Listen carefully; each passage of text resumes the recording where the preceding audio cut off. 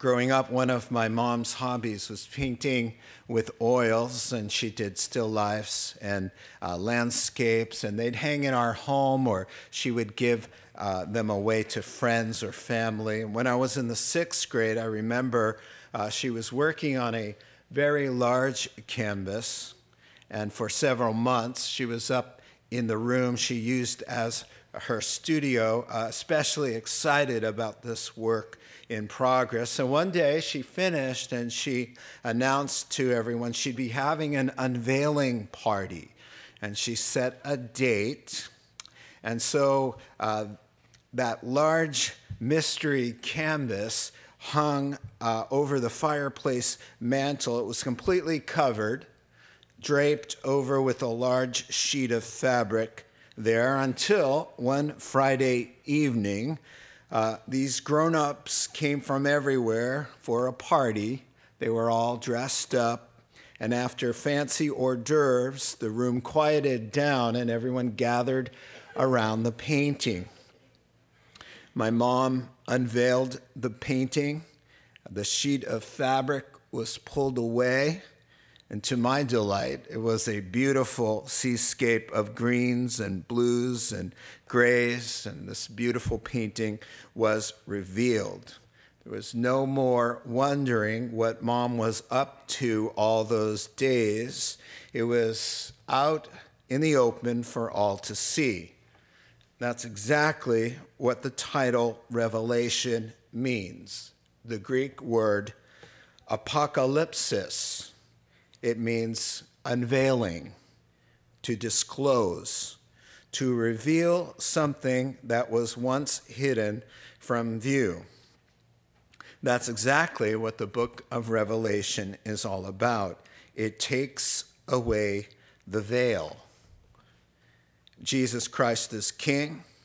Here's how he takes his rightful place: by judging a wicked world and rescuing his dearly loved people and bringing an end to human history as we know it and establishing his great and glorious reign on this earth. Revelation is a picture of what Tennyson describes when he wrote that famous line, that one far-off divine event toward which all creation moves. And this morning we're going to take some time and introduce this book, because this book needs a little more time than other books in the Bible. And then we'll consider the first few verses called the prologue, but we won't get any further than that. But after this week, it will move a lot faster. First, I want to remind you that the contents of this book is in keeping with the rest of the Bible. In other words, I sometimes wonder why all the oohs and ahs about Revelation, when really the Revelation and the contents that we're going to read is the entire theme of the 66 books in the Bible. I mean, Jude just told us, "See, the Lord is coming with thousands upon thousands of his holy ones to judge everyone and to convict all the ungodly of all the ungodly acts they have done in the ungodly way they've done it, and of all the harsh words ungodly sinners have spoken against him." So Jude has already summed up the entire book of Revelation. Paul, the apostle, the Lord Jesus will be revealed from heaven in blazing fire with his powerful angels. He will punish those who do not know God and do not obey the gospel of our Lord Jesus Christ. They will be punished with everlasting destruction and shut out from the presence of the Lord and the majesty of his power. Peter, but the day of the Lord will come like a thief. The heavens will disappear with a roar. The elements will be destroyed by fire, and the earth and everything in it will be laid bare. Since everything will be destroyed in this way, what kind of people ought you be? 2 Peter chapter 3, verse 10. Our Lord Jesus Christ. The sun will be darkened, the moon will not give its light, the stars will fall from the sky, and the heavenly bodies will be shaken. At that time, the sign of the Son of God will appear in the sky, and all the nations of the earth will mourn. They will see him coming in the clouds of the sky with power and great glory. 568 times directly in the 66 books of the Bible, 2,500 times indirectly alluded to. Here's the great theme of the great book. Hang in there, believers. Jesus is coming back. He is Lord. He's taking us to be with him. He's going to judge the world in righteousness, establish his kingdom. Therefore, live godly lives and make the most of every opportunity. Rejoice and be glad. Done. That's the book of Revelation. But when we get to the book of Revelation, it's like, whoa, why the big surprise? Well, I think there's a reason. It's a blow-by-blow graphic description of what the other 65 books have been warning us about. And now Revelation says, here's the picture. And there's no turning back. Now, the second thing I want to say is that we see from the title that the purpose of the book, this most intriguing, fascinating book, is to reveal mystery, not create them. That's the whole point, is revelation, unveiling. Commentator Henry Morris says, revelation is not hard to understand. It's just hard to imagine. Now, how can Dr. Morris say that the book is not hard to understand with all of those numbers and all of those strange images? A lamb with 7 eyes, and a dragon with 7 heads and 10 horns. Well, in this introduction, I want to give you some keys to the symbols that you're going to find here in Revelation. Number one, every symbol in the book has a literal object it stands for. In other words, you start with chapter 1, Jesus is seen with a sword coming out of his mouth. There's a literal referent to that in that it is the word of God, and we just get a great picture of what his word is like, a sword. And so everything that is given in symbol has a literal object that it represents. Secondly, 46 times the symbols in Revelation are explained in the text. Number 3, most of the other ones are already named in the Old Testament and used and explained there. So our difficulty in understanding Revelation comes down to a weak knowledge of the Bible as a whole, and especially ignorance of the Old Testament. Well, listen to how many verses from the Old Testament will be in the book of this prophecy. Daniel is quoted 53 times. Psalms are quoted 43 times. Zechariah is quoted 15 times. Ezekiel is quoted 42 times. Isaiah is quoted 79 times. Exodus is quoted 27 times. Jeremiah is quoted 22 times. So if you're not familiar with Daniel, Zechariah, Ezekiel, Isaiah, as most American Christians are not, then you're going to have a problem reading and understanding the book of Revelation. It would be kind of like the average Joe who's trying to understand the nightly report on the news, the business report with the NASDAQ and the Dow Jones. Who is Dow Jones? What is Dow Jones? The NASDAQ is up, it's down. What? It doesn't mean anything to most of us because we aren't schooled in those terms, but John's original readers and hearers would be. Of the 404 verses in Revelation, 265 of them allude to 550 Old Testament verses. So I wanted to know what percent of the Old Testament is in Revelation. So I texted Zach the numbers. My Zach, who's a math genius, he builds rockets for a living, and so I just text him. It saves me a lot of time and trouble. Zach, what's the percent of this? And so I look at it, and speaking of symbols, the percent is, I look at it and see 66.6%. I'm like, you're kidding me. Oh no. And then I put on my glasses. It's 65.6%. Phew. Why symbolism?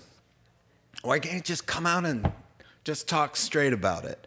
Well, first of all, it helps God's people because they should be familiar with all of these symbols, and it protected them from the Roman Empire who was busy killing them. So just like the parables, it lets God's people in and keeps the bad guys guessing. The second thing about using symbols is it's very helpful to understand where words fall short. Paul the apostle was caught up to heaven, and he lived to talk about it. And he said, I saw things that are inexpressible with words. I'd love to tell you about it, but there are no words, but there are symbols. I mean, it's one thing to say, hey, there's going to be this dictator, but let's call him the beast. Oh, it's better than just calling him a dictator. You could say, hey, there's going to be this one world government, this world system, but let's call it Babylon the Great, and contrast that prostitute with the pure bride. All right, symbols are good. So John's original audience is familiar with the language and with the symbols, and what a blessing this book was to them. So the content is crucial. John is writing, the Lord is revealing, during a reign of terror under Roman Emperor Domitian. It is 95 AD. This emperor has demanded public worship exclusively rendered to him. He goes by our Lord and God. He has a temple. If anybody does not call him Lord and God and bow down to him and give to him and worship him, you were publicly ridiculed at least, but then economically deprived. You were thrown into prison or exiled, and then you were killed. John is giving us this disclosure from Jesus himself, exiled to a Greek isle called Patmos, where he was sentenced to live out his life in the mines, in the labor camps. And it was on the Lord's day, he was there working, and God gave him this vision. And so the context will determine the purpose of the book. The purpose of the book isn't Jesus revealing to curious people, hey, we got some questions about the end of the world, lay it out for us. It's a pastoral concern for people who are suffering. So the Lord is saying, you are suffering. With the visible eye, all you see is a godless, Christ-rejecting world, hostile to God's word and will and to his people. God's truth is disregarded and people love darkness instead of light. Well, hold on here. Let me unveil something. Let me show you some advanced history. God is still on the throne. The Lord Jesus is seen, unveiled in all his radiant splendor. God's loving vindication of his people is unveiled. Unveiled is God's fierce wrath and judgment against evil. And unveiled is what every good Disney movie knows, that goodness and truth prevails. The good guy wins in the end. But it is a pastoral concern. This knowledge, this advanced history that you're seeing was meant to comfort those who suffer, to give hope to those who are struggling, and to encourage us to be faithful and to endure. And you know what he's saying? He's saying, keep slugging it out for Jesus because it's going to be worth it. It's worth it now, and boy, will it be worth it when all of this happens. Take a look and see. Now, for the quick outline, I've got it up here for you to follow with me. The 404 verses outline I found Henry Morris as a commentator that really lays it out so easily. Chapters 1 through 3. Unspecified number of years because it's really talking about the church history, and this letter is addressed to 7 real churches in modern-day Turkey. And some believe, as I do, that there is a prophetic way of looking at those 7 churches that kind of talk about church history as a whole. How long church history is from the day of Pentecost until the rapture. That's church history. So far it's been about 2,000 years, chapters 1 through 3. Now, after chapter 4, the rapture has happened. And now chapters 4 through 19 is about the tribulation. Most scholars say, and I believe this as well, we are not here from 4 to 19. And I'll make a case for that later. Chapter 20, the 1,000-year reign. And chapters 21 and 22, the eternal age, endless years there. So with that said, now you kind of have it in your head. Let's dive into the prologue. Revelation chapter 1, verse 1. The revelation of Jesus Christ, which God gave him to show his servants what must soon take place. He made it known by sending his angel to his servant John, who testifies to everything he saw, that is, the word of God and the testimony of Jesus Christ. Blessed is the one who reads the words of this prophecy, and blessed are those who hear it and take to heart what is written in it, because the time is near. So, lots of vital information here. Let's walk through these verses. Roman numeral number 1. Coming soon to a neighborhood near you, the end of your neighborhood.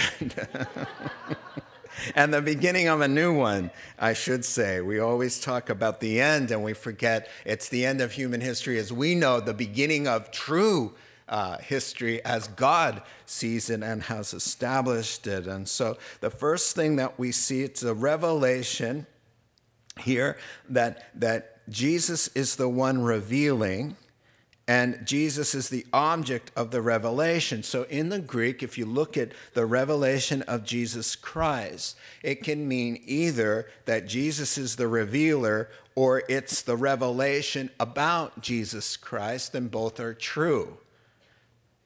It's not the revelation of John. John is dictating. Rather, John is transcribing what the Lord is dictating.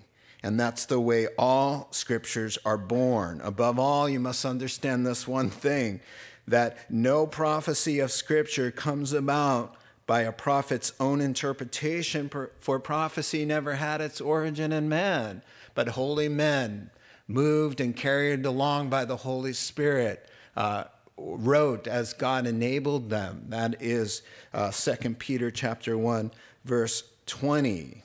So yes, we're going to see a lot of things unveiled. You're going to see the beast, the Antichrist, the false prophet. You're going to see a cataclysmic judgment. You're going to see mystery Babylon unveiled. Streets of gold, a great white throne, books in heaven, angels. But you better see the center character, the object and revealer, Jesus Christ. Because it's about him, and it's really, as one commentator said, it's Christ revealing Christ. He is the author of life. Of course it's about him. Of course he's seated on the throne. So in Revelation 1, you just get it. Here he is in all of his glory. In Revelation 2 and 3, he's the leader in the church. He's the head, the high priest king among the churches. And then through the tribulation, he's the reigning, conquering king. And then he comes and establishes himself as the living Lord, King of kings and Lord of lords. And so we see who's doing the revealing. And then, wonderfully, we see now when the contents of this revelation actually happen. So it says there in verse 2 and verse 3, he's writing about future events that must soon take place. And verse 3, because time is near. Let's talk about that. Now, biblical time, as we always talk about, is given to us in relative terms because God, who considers 1,000 years to one day as one day, is very different in his perspective than ours. With that said, however, the soon in must soon take place, really, here I'm quoting from commentator John Walvoord, the emphasis with this word in the Greek is not so much that it comes soon in our way of thinking soon, but that when it does come, it's sudden, like labor pains that come upon a woman quick and without escape. So 3 times in Revelation chapter 22, the Lord will say, I'm coming quickly. That was 2,000 years ago.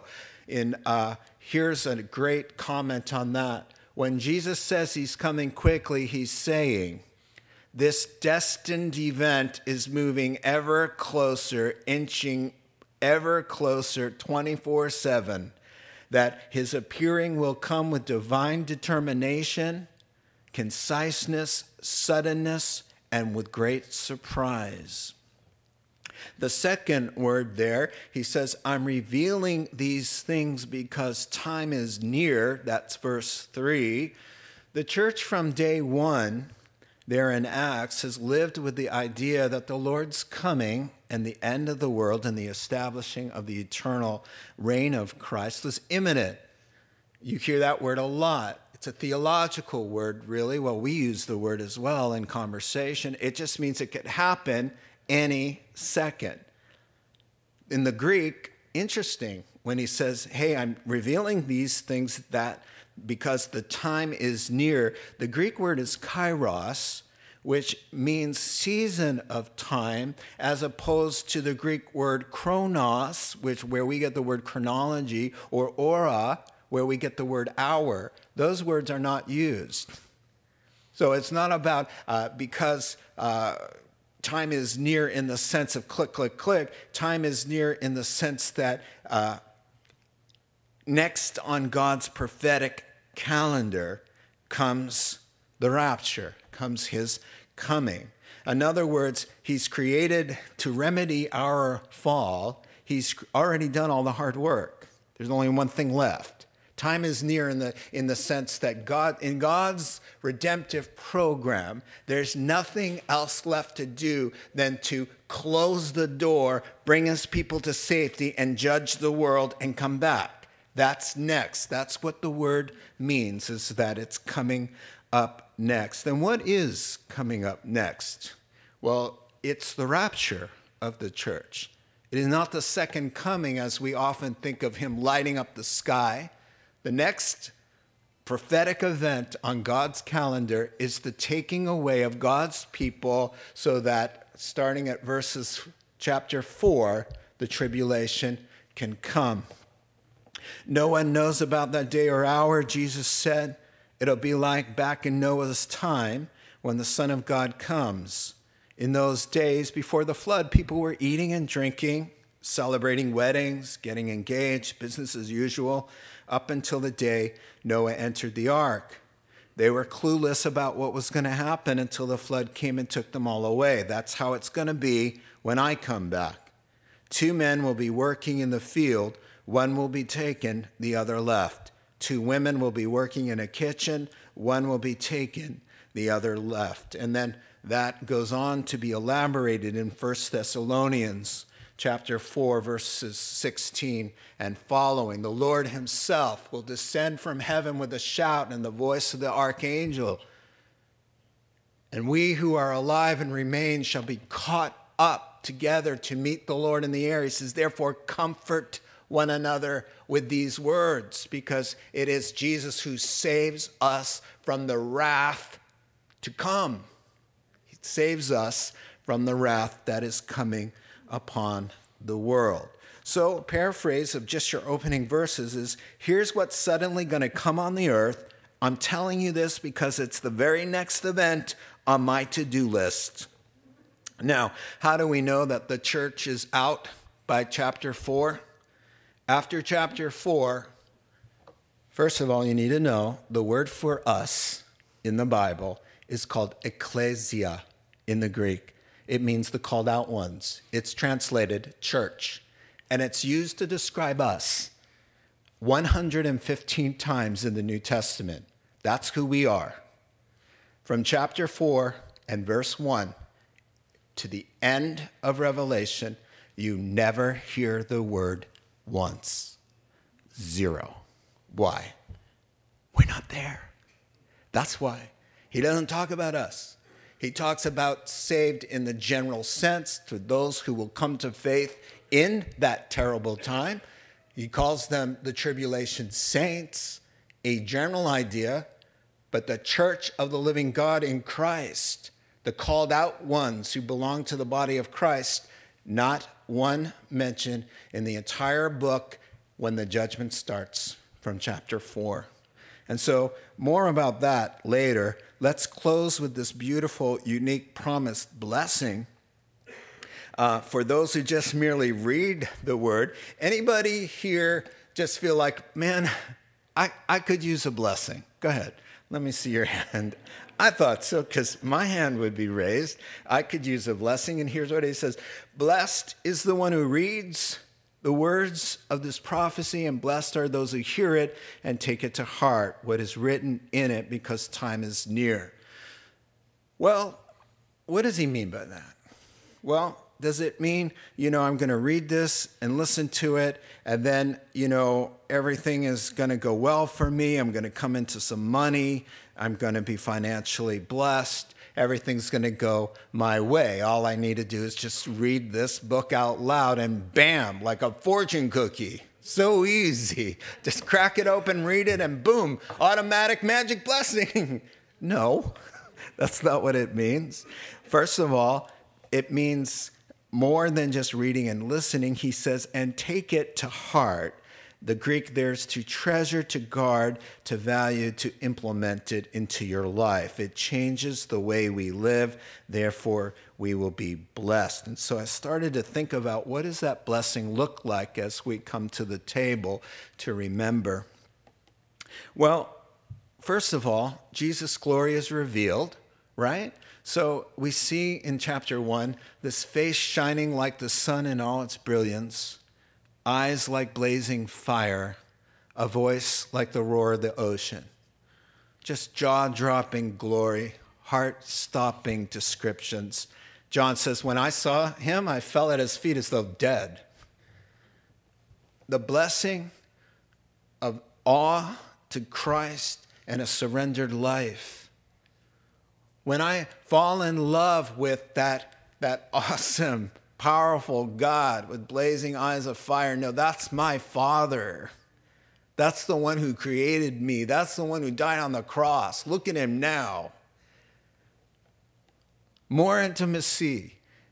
The Lord reaches down when he's dead before him and says, wow, I surrender everything. And he takes his right hand and he placed it on me and said, don't be afraid. How blessed can you be when you take that to heart? That could be me standing there or laying there. Intimacy, awe with God, you will be blessed. Yieldedness to God. The second thing I see, judgment upon evildoers really creates a passion for holiness. I'll be blessed. You'll be blessed if you take these things to heart.